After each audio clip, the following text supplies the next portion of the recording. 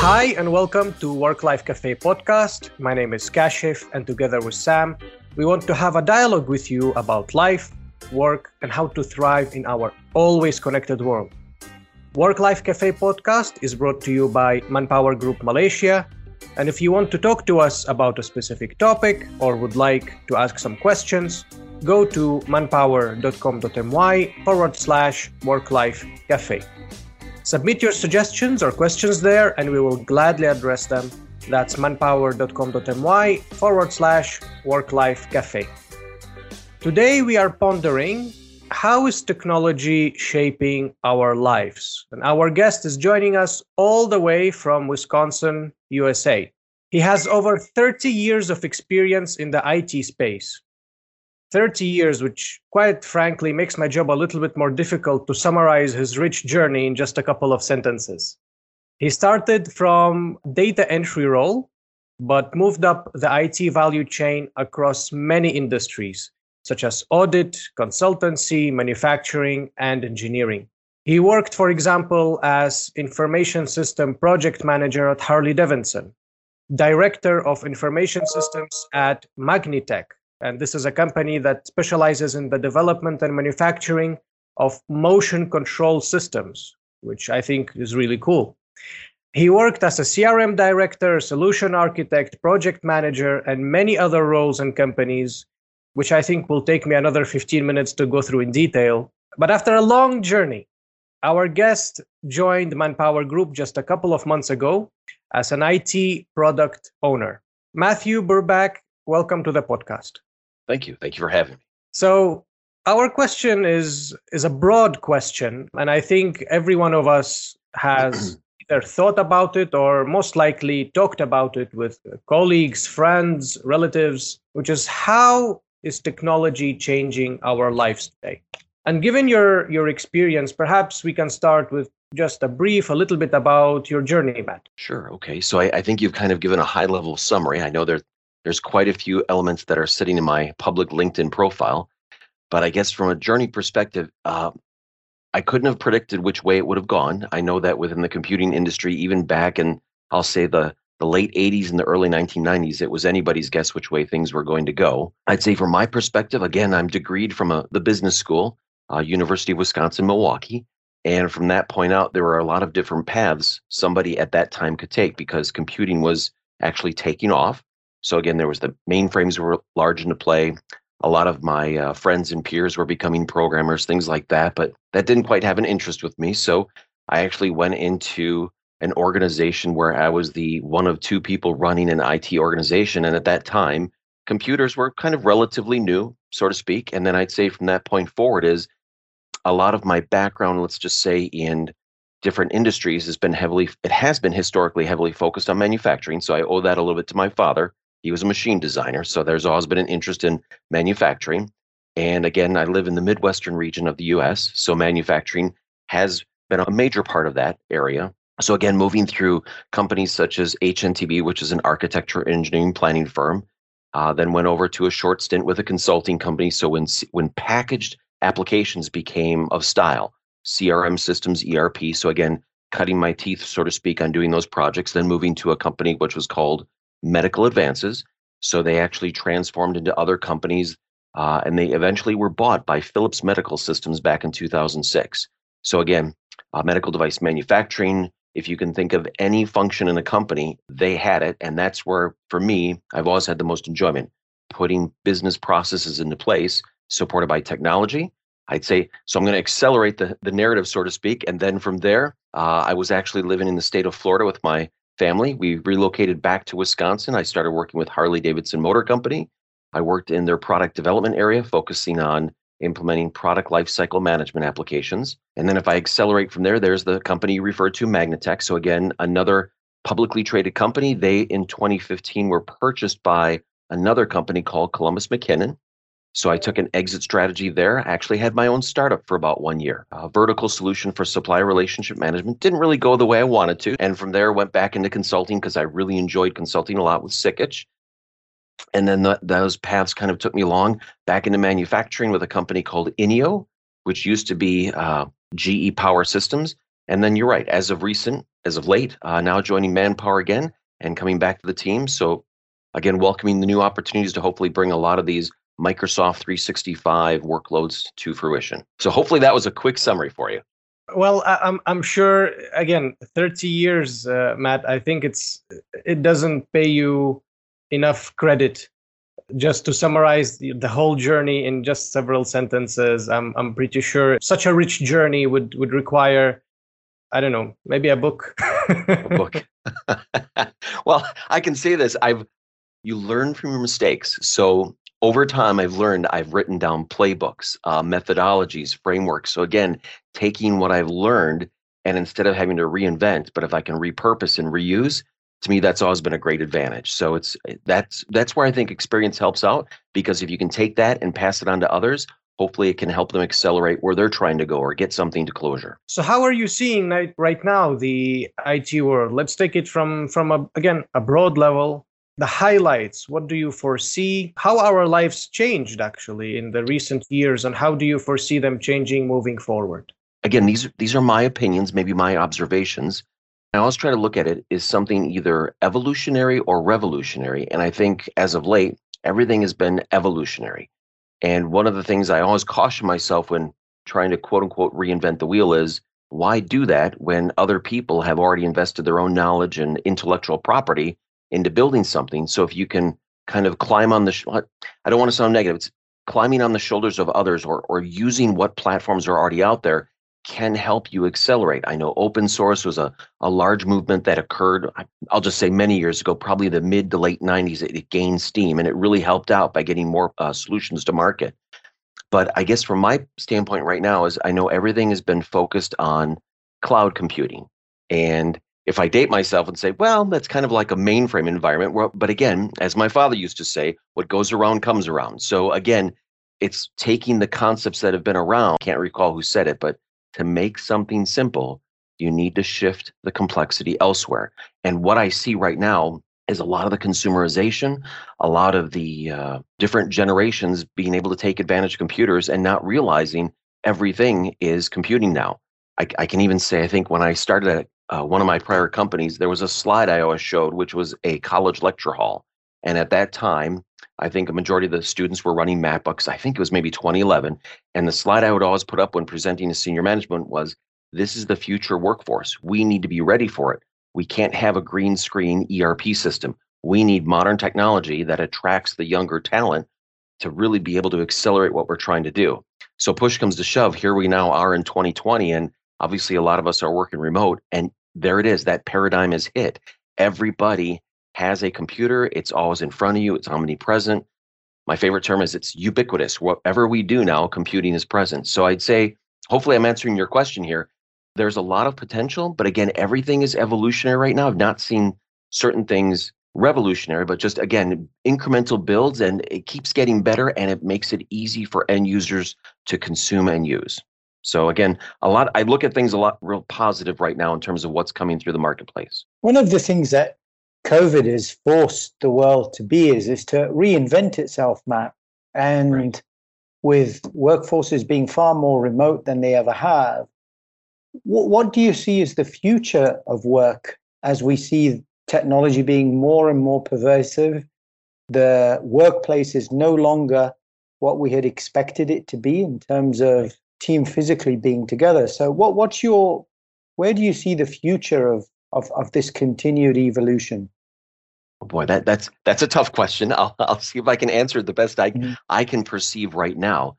I'd say if I look at all the different industries that I've been exposed to and looking at all the different work patterns and even cultures of different people from different countries. For example, one of the companies I used to work at, INEO, their headquarters was based out of Jenbach, Austria. So again, it's always interesting for me to learn different cultures and how people work and how they interact. And one of the things I've seen with the remote working is it's kind of changed the playing field, I'll say, from a political perspective within inside of a company, how people interact, where you are always used to being in face-to-face meetings, and sometimes maybe your personality might come into play as to how successful or how not successful you are in trying to convince something or make a play. Now with all these tools becoming digital, I think it's really kind of changed the approach that for people that again, this is just one aspect of looking at it. For people that weren't always the best in a social situation, and now you have these digital tools which you're always used to, I think it kind of helps in some ways, shape, or form. I can speak from other people's perspectives, like if you always had to have a physical presence manufacturing, that to me has really started to introduce, well, is there a better way to do it? How might we introduce more automation? I mean, there's pros and cons to all of it, but I think the biggest thing for me is now that people are physically remote, but you're still, it's almost like the phrase digital computer, and that was an old company. They always had a phrase of, we're working together apart. And really that's what it is right now. And one of my favorite terms I've seen, and I think GE coined it, is the term digital twin. So for me, it's almost as if everything that you're doing today, because in the past you always used to have that physical environment to surround you, you were always with somebody, there's now always that digital twin that's with you, no matter if it's a client, it's a product, it's a service, it's an environment, anything along those lines. And I think a lot of the ways computing companies are looking at it, whether they're producing hardware or business process software, is that digital twin concept comes into play, meaning touch the data once, and how do I have that virtual entity live from start to finish? So I think one of your questions, Sam, was business process. I think what happened in the past was we had a lot of tribal knowledge. People stored things in their head. Maybe you might have written down a process guide, but that's not fast anymore. That took time. So I think now with the remote tools we have, and again, my focus is on Microsoft, as you start using tools such as Microsoft Teams, it starts to bring people's presence together. You're now in one common work environment. They're introducing tools to help you say, all right, what is the type of data you wish to manage? They call that common data service. So again, define it once, touch it and let it live. And then really tying the processes together, because yes, we all sit remote. We're all in different transactional systems. And a lot of these platforms that Microsoft and the other vendors are putting forth connect them together. So again, we physically sit remote, but those digital twins continue to live on from a end-to-end process. Hopefully that answered your question. Yeah, it is. Typically, teams that would have had limited interaction in the physical world are now far more connected digitally. I guess what most organizations are struggling with is getting that balance point between the ability to be able to connect across the world virtually and exchange ideas, exchange processes, and then that sort of that human touch. And you know, one of the things that we're preoccupied with is restricted movement order, which means we are, again, mostly working from home. And one of the phenomenon that not just us, but we're seeing with many of our organizations is a certain element of this remote home fatigue.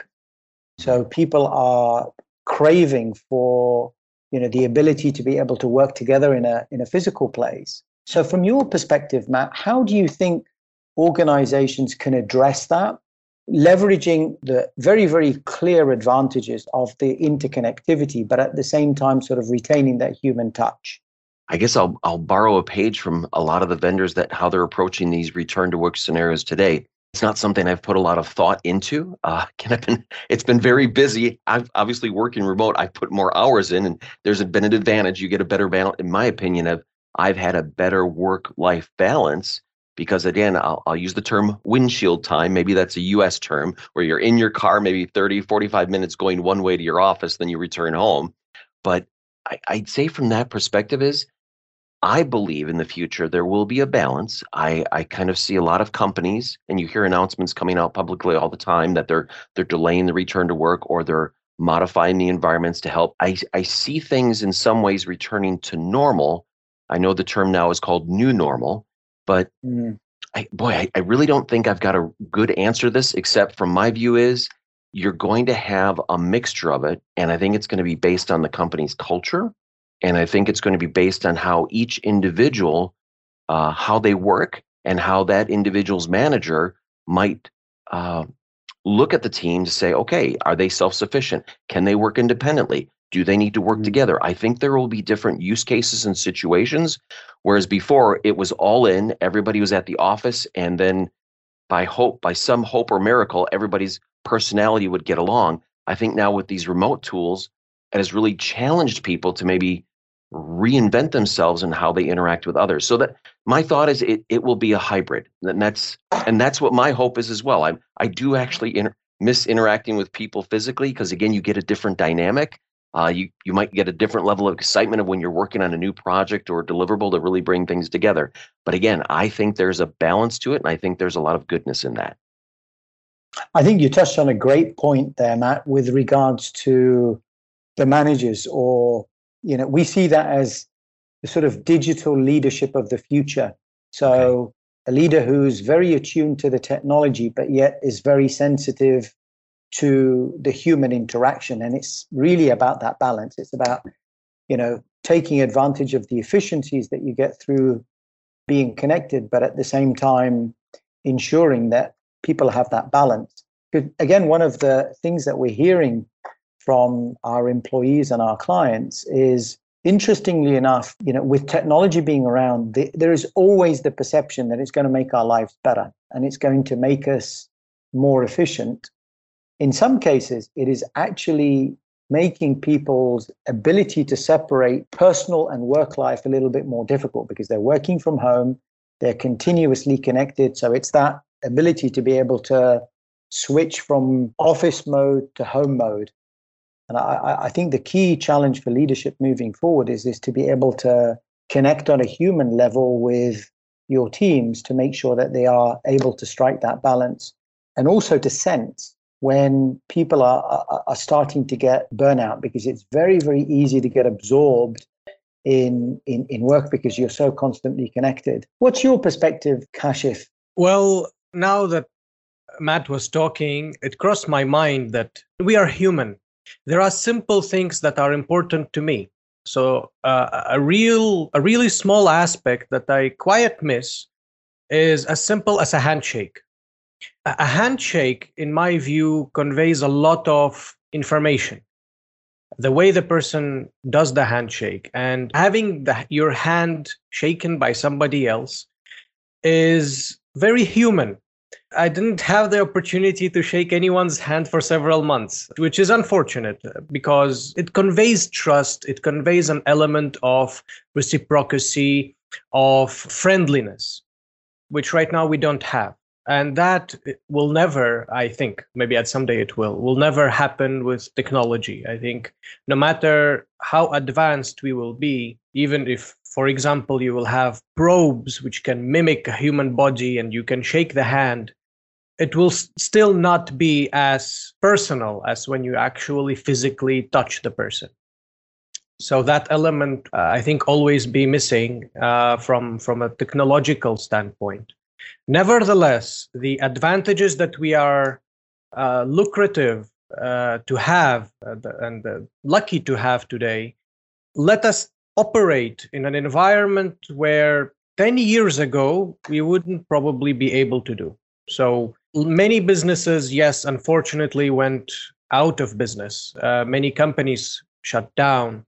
But on the grand scheme of things, I believe most industries still so far persevered, and people still work, businesses still move, economies are impacted, but not as greatly as it could have been 10 years ago.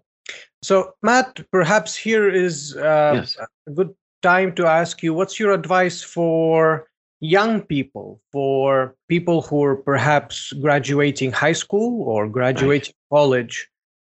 How should they look at technology and even for their studies? Today, when you look at the advancements that are happening, I think it's now been communicated many times that a college student in the IT sector, in computer science, when they enter to university, first year, second year, by the year 4, when they are graduating, whatever they have learned in the first 2 years, they would probably no longer use completely. It's already outdated. But I think that applies to many other courses as well, because the world of work is really fast-paced today. So what's your advice in terms of studies, continuous learning, as well as their relationship with technology moving forward?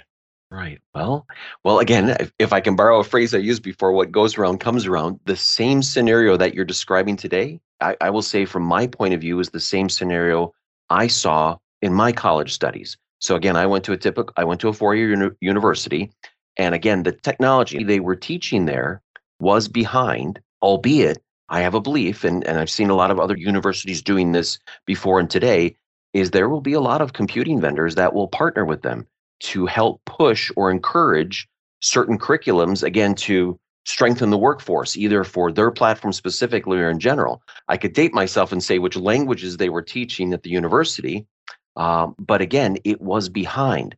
So I'd say one of the things I'd pass along, and this is something I did for myself, and maybe I got lucky for that situation, was I did a college work program. So I was able actually to work at the university as an internship while going to school, but I applied for positions that were specific to my interest, which in that day was computing. And this is when databases were starting to become more prevalent. And I was able to use not bleeding edge, but leading edge technology in my job while I was in college. So even though what they taught me might have been maybe 5 or 10 years dated, I was able to, and this was my own personal thing, I was able to find positions that I could learn and leverage and move forward, at least to help my own career. So I guess if that's some advice for either high school or college students or things like that, is making sure if you can find it or even volunteer your time to help companies or help individuals leverage technology using the current set, but balance it with what you're being taught, because like I said before, it helps not to reinvent the wheel. And there's always some goodness in learning an established curriculum, because there's logic, there's organization, there's structure, and you can kind of take those and move forward. Hopefully that helps a little bit.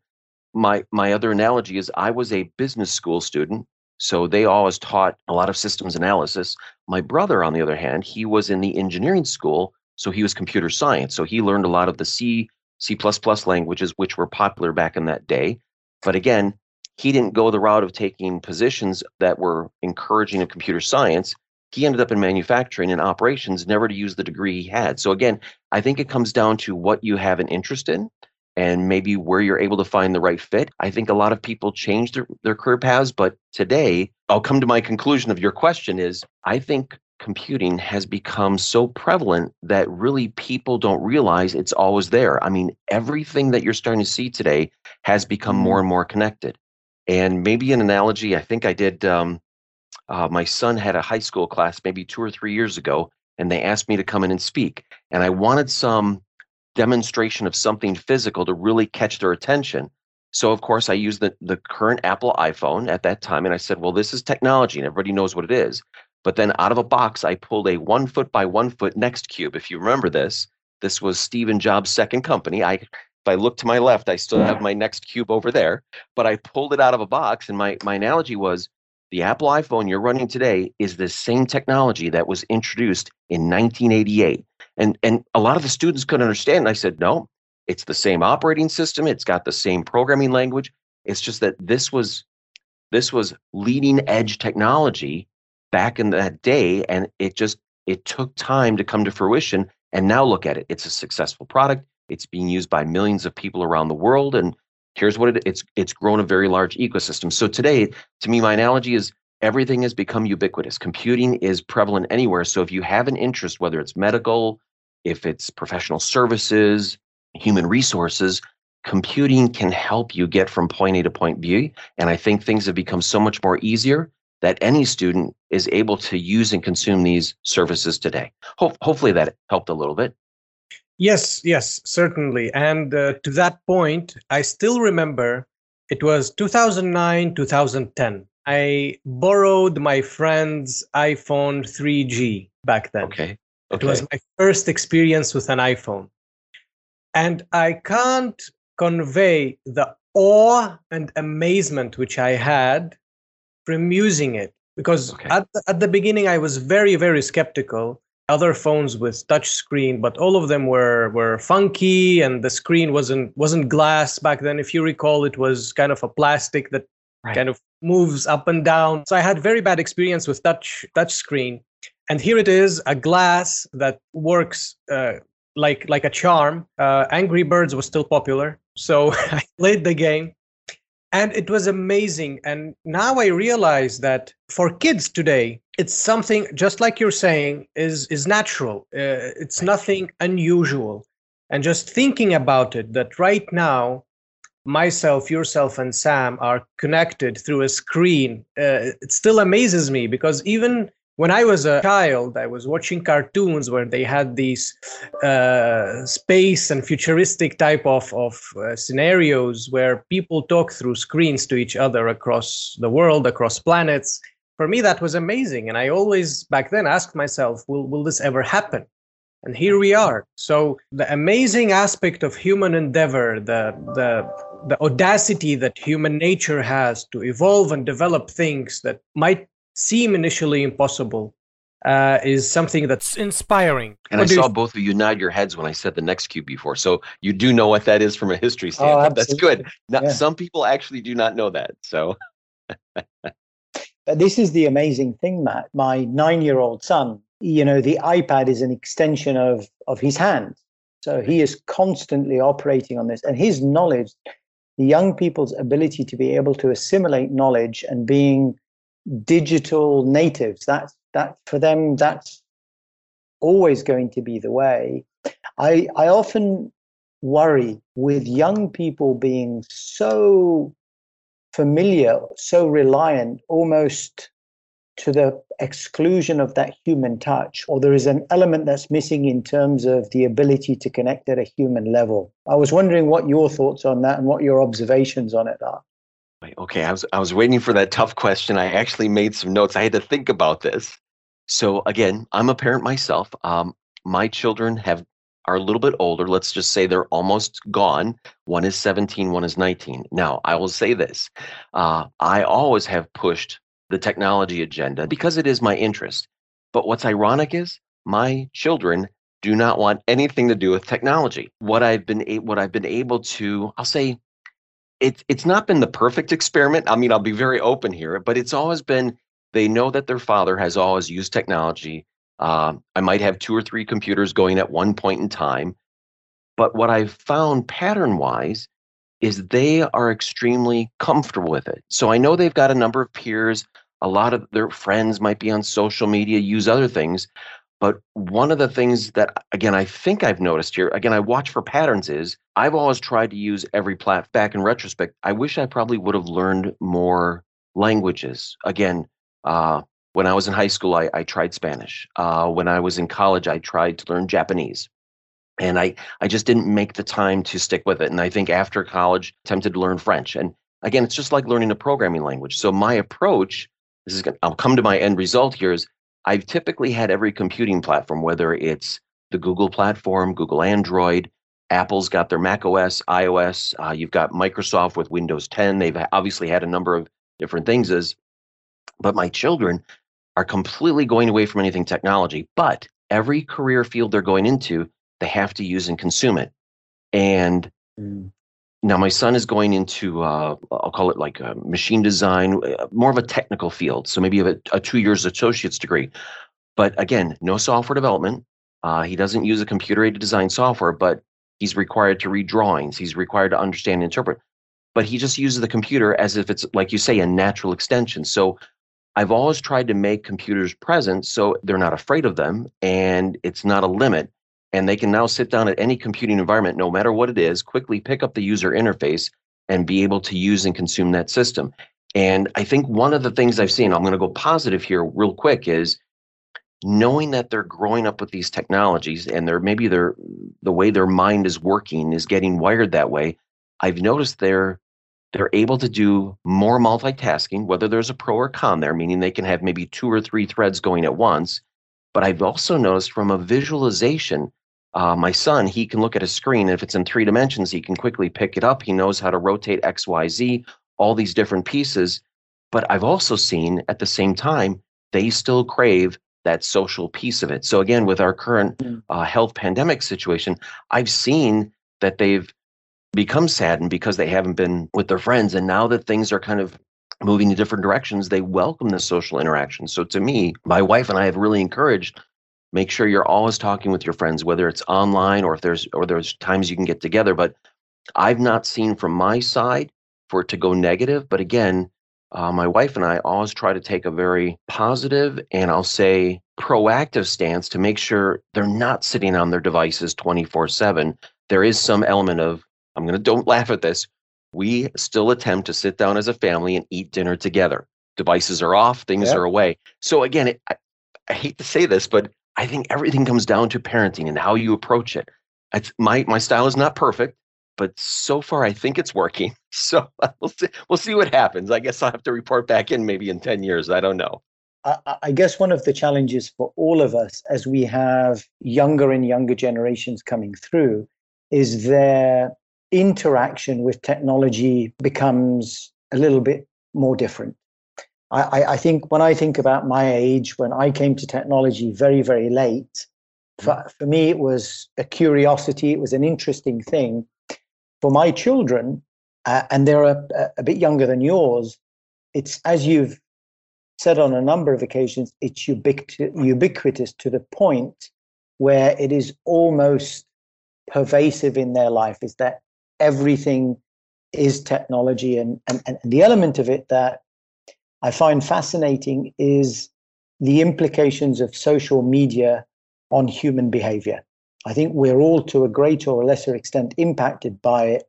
But what was interesting is, and it was funny that you mentioned it about the concept of sitting together as a family and having dinner, which is something that we've deliberately practiced over a period of time, because when we're working or when we're doing it, everybody's doing their own thing. There's one time when we get together as a family. But what was interesting is 90% of the conversation revolved around information coming from social media. And again, I lived most of my young life in a very small part of the UK, very rural area, where to this day, when I go home back to where I live in England, everybody knows everybody. So, your news was pretty much built around the local social network, which is usually the village pub. Everybody knows everybody. Everybody's in everybody's business. Now the village has become more global, but the only thing is the validation of the information is becoming different, because people live their lives very openly on social media. But how much of that is real versus projection? I mean, Kashif, this is something that you live day in, day out in your role within Manpower Group. What are your views on it? Well, I think I want to couple that with what Matt was saying, the digital twin, or right now it's avatars. Many young people, from what I see, having kind of an emotional challenge in terms of their projection, as you've mentioned, how they project themselves on social media versus their reality, versus their real world. And an important element I noticed that I talked with my wife about it. When you browse Instagram, what emotions does it provoke? When you're seeing photos of friends, when you're seeing photos of people or acquaintances, what emotions does it provoke? And in many cases, unfortunately, it's our human nature. In many cases, it provokes negative emotions. It provokes jealousy. That entices many young people to do, perhaps not realizing it. They want to project the same, what they're seeing on Instagram, themselves as well. They want to project success, rich, or they use the term flexing consistently. So in that regard, I think parenting is very, very important to explain to the young person what is actually that you're seeing on social media. How do you decipher things? What is good and what is bad? Again, good and bad is subjective. But getting the young person to realize what are they seeing, I think is very, very important. I also wanted to ask, given the rapid technological changes, Matt and Sam, people are constantly required to upskill. People are constantly required to learn new things, to adapt to the changes, to the new technological developments. Even take something as simple as a Microsoft Office. 5 years ago, it was one thing. Today is a different thing. So you need to learn how to use new tools in it. So for some people, wouldn't you think it, at the end of the day, it will become kind of a burnout, consistently learning on a day-to-day basis, compared to, let's say, again, 20, 30 years ago, or even let's take it further, 100 or 200 years ago. If you're a farmer, you're a farmer. If you're a blacksmith, you're a blacksmith, and that's it. You're settled. You don't have that consistent emotional, psychological pressure to upskill, upgrade non-stop. What are your takes on this? Sam, if you want to go first, Sam, I've got a thought here because it's always been a struggle with me. But if you'd like to chime in, please do so. It's because again, I'm of a generation where, you know, I'm a chemical engineer, and when I graduated, the expectation is you go and join an organization which invested in your personal development, and that was pretty much it. You know, you would spend your life maybe with one or two companies, and that would be it. You would retire. Even within that role, whilst you would be expanding your horizons and you would learn and you would develop. But I think the rate of development has become much, much faster. The cycles of innovations have compressed. So to be able to keep up, it's almost a case of keeping up with the Joneses. Is you need to make sure that you are as up to date as the next person and maybe more. So to some extent, I can understand where Kashif is coming from on, you know, the potential for burnout, and it's learning just it almost becomes a thing within itself. But on the other hand of it, through nothing work related, I've become more and more knowledgeable about certain things, you know, whether it's dietary, whether it's regarding to sports training, etc., that I would normally not have been exposed to in my previous life as it would have been defined prior to so much interaction with technology. So I guess it's like everything else. It's a case of being able to balance these two things and taking the positives out of it. The one thing, just to go back to our previous topic, and this is where parenthood becomes so important, and instilling these values in your children at an early age, is being able to make educated and balanced decisions about what you're seeing, whether it's on social media, whether it's through influences, of whether this is the right thing for you and whether it's real or not. I mean, one of the things that I find very, very interesting, I listen an awful lot to Joe Rogan's podcasts, and he was talking about his 12-year-old daughter taking a picture of him, and you can accuse Rogan of many, many things, but not a good-looking woman. But she turned his picture into, through the magic of these applications, into a very attractive woman. So when you can manipulate images in such a way, and when you can manipulate news and information in the way that it is in social media today, it becomes extremely important to give your children and the people in your network some sense of balance, that, you know, if you get hate mail from Twitter or anything else, it's not the end of the world. And what's interesting is in Asia, we're seeing more and more cases where the negative impact of these social media has had some dire consequences on young people who have just been brought up with the digital world being entirely their world. So this is, to me, I think this requires an awful lot of balance, an awful lot of perspective, regardless of what the age is. So let's see. I guess I could actually, if I can add maybe to the prior question, then I think it, if I come to the current question. So one of the other things I'll add from a parenting side is, again, with the balance of what you talk about, social media and all these different news streams, and it's always incoming data quite a bit of the time, is, how can I say it? I'm going to try and say this the right way. It's not that we've tried to teach our children how to think, but how to use your own mechanism to look at the different perspectives. And again, I really reiterate this with my son, is everybody is going to have an opinion. Everyone's going to have a point of view. But if you can work to build your mindset to take the stance that respect what other people are saying, respect what other people are thinking, that can help you kind of bring that balanced view to everything, instead of just accepting and reading and seeing what you have.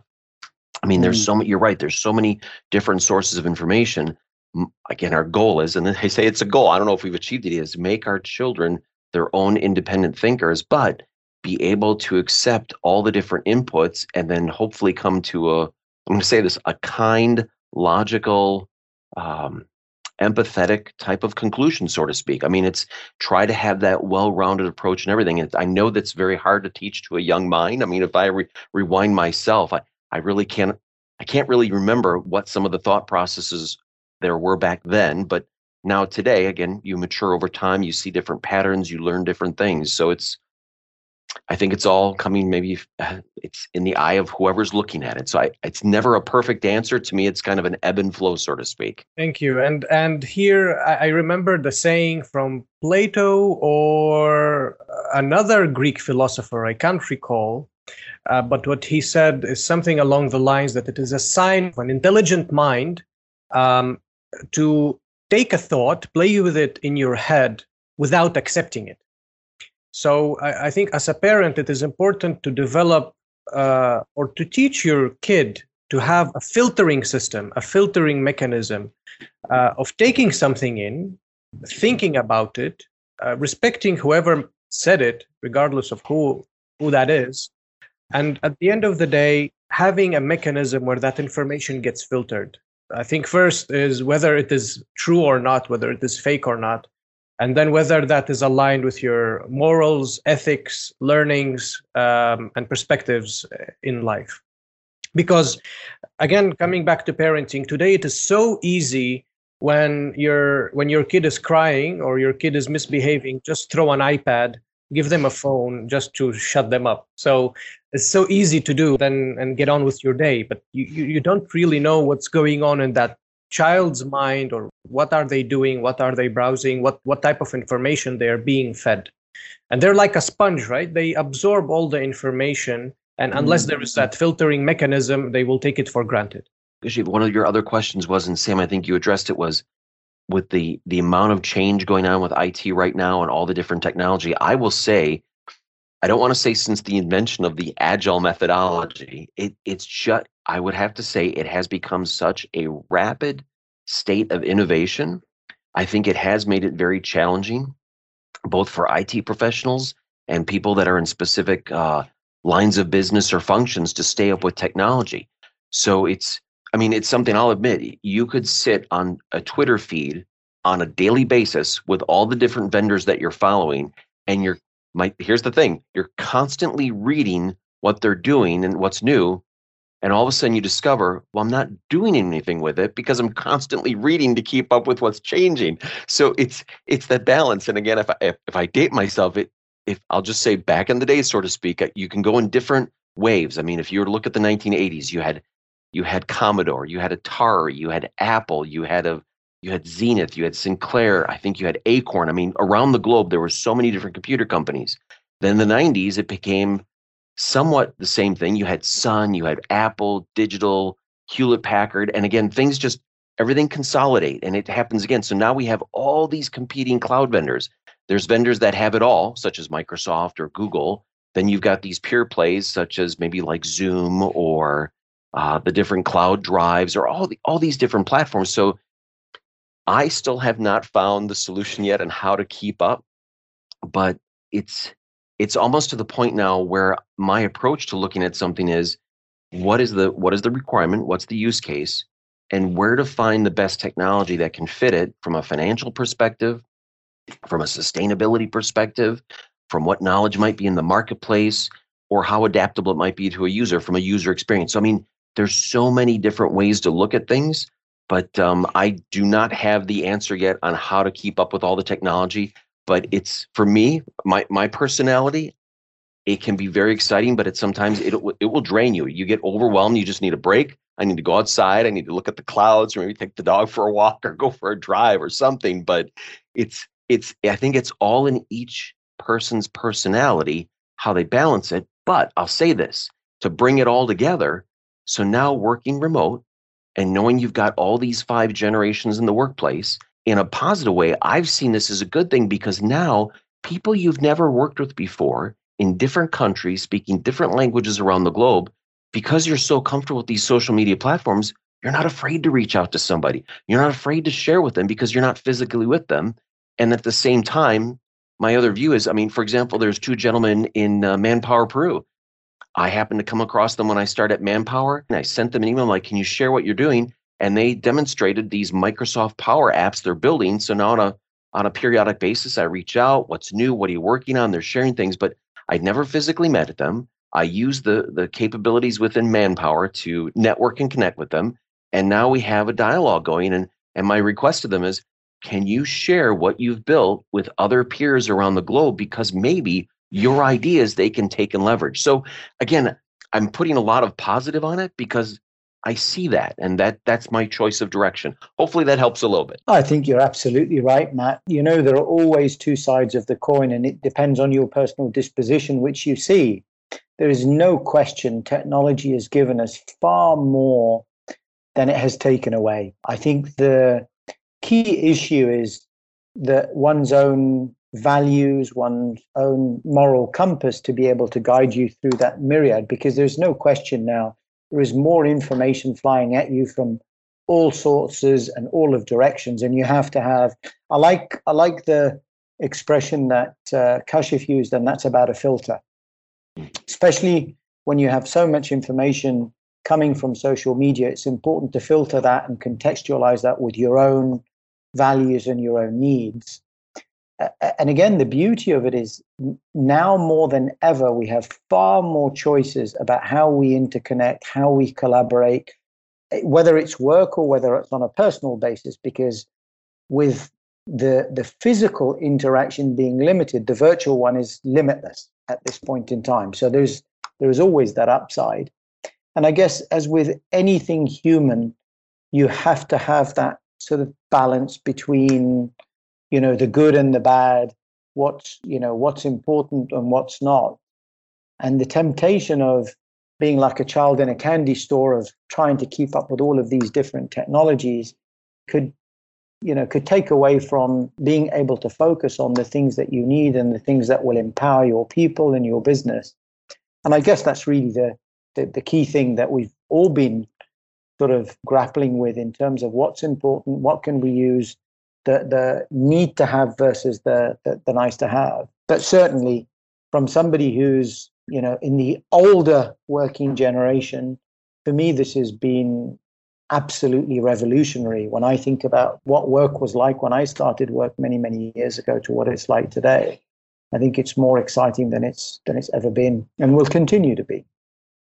For your credit, Sam, although you're perhaps from the earlier generation, you've always pushed the boundaries here in Malaysia. So thank you for that. Thank you for keeping up and staying up to date and challenging us all the time, stretching our capabilities, stretching our technological learnings and applications. So kudos for that.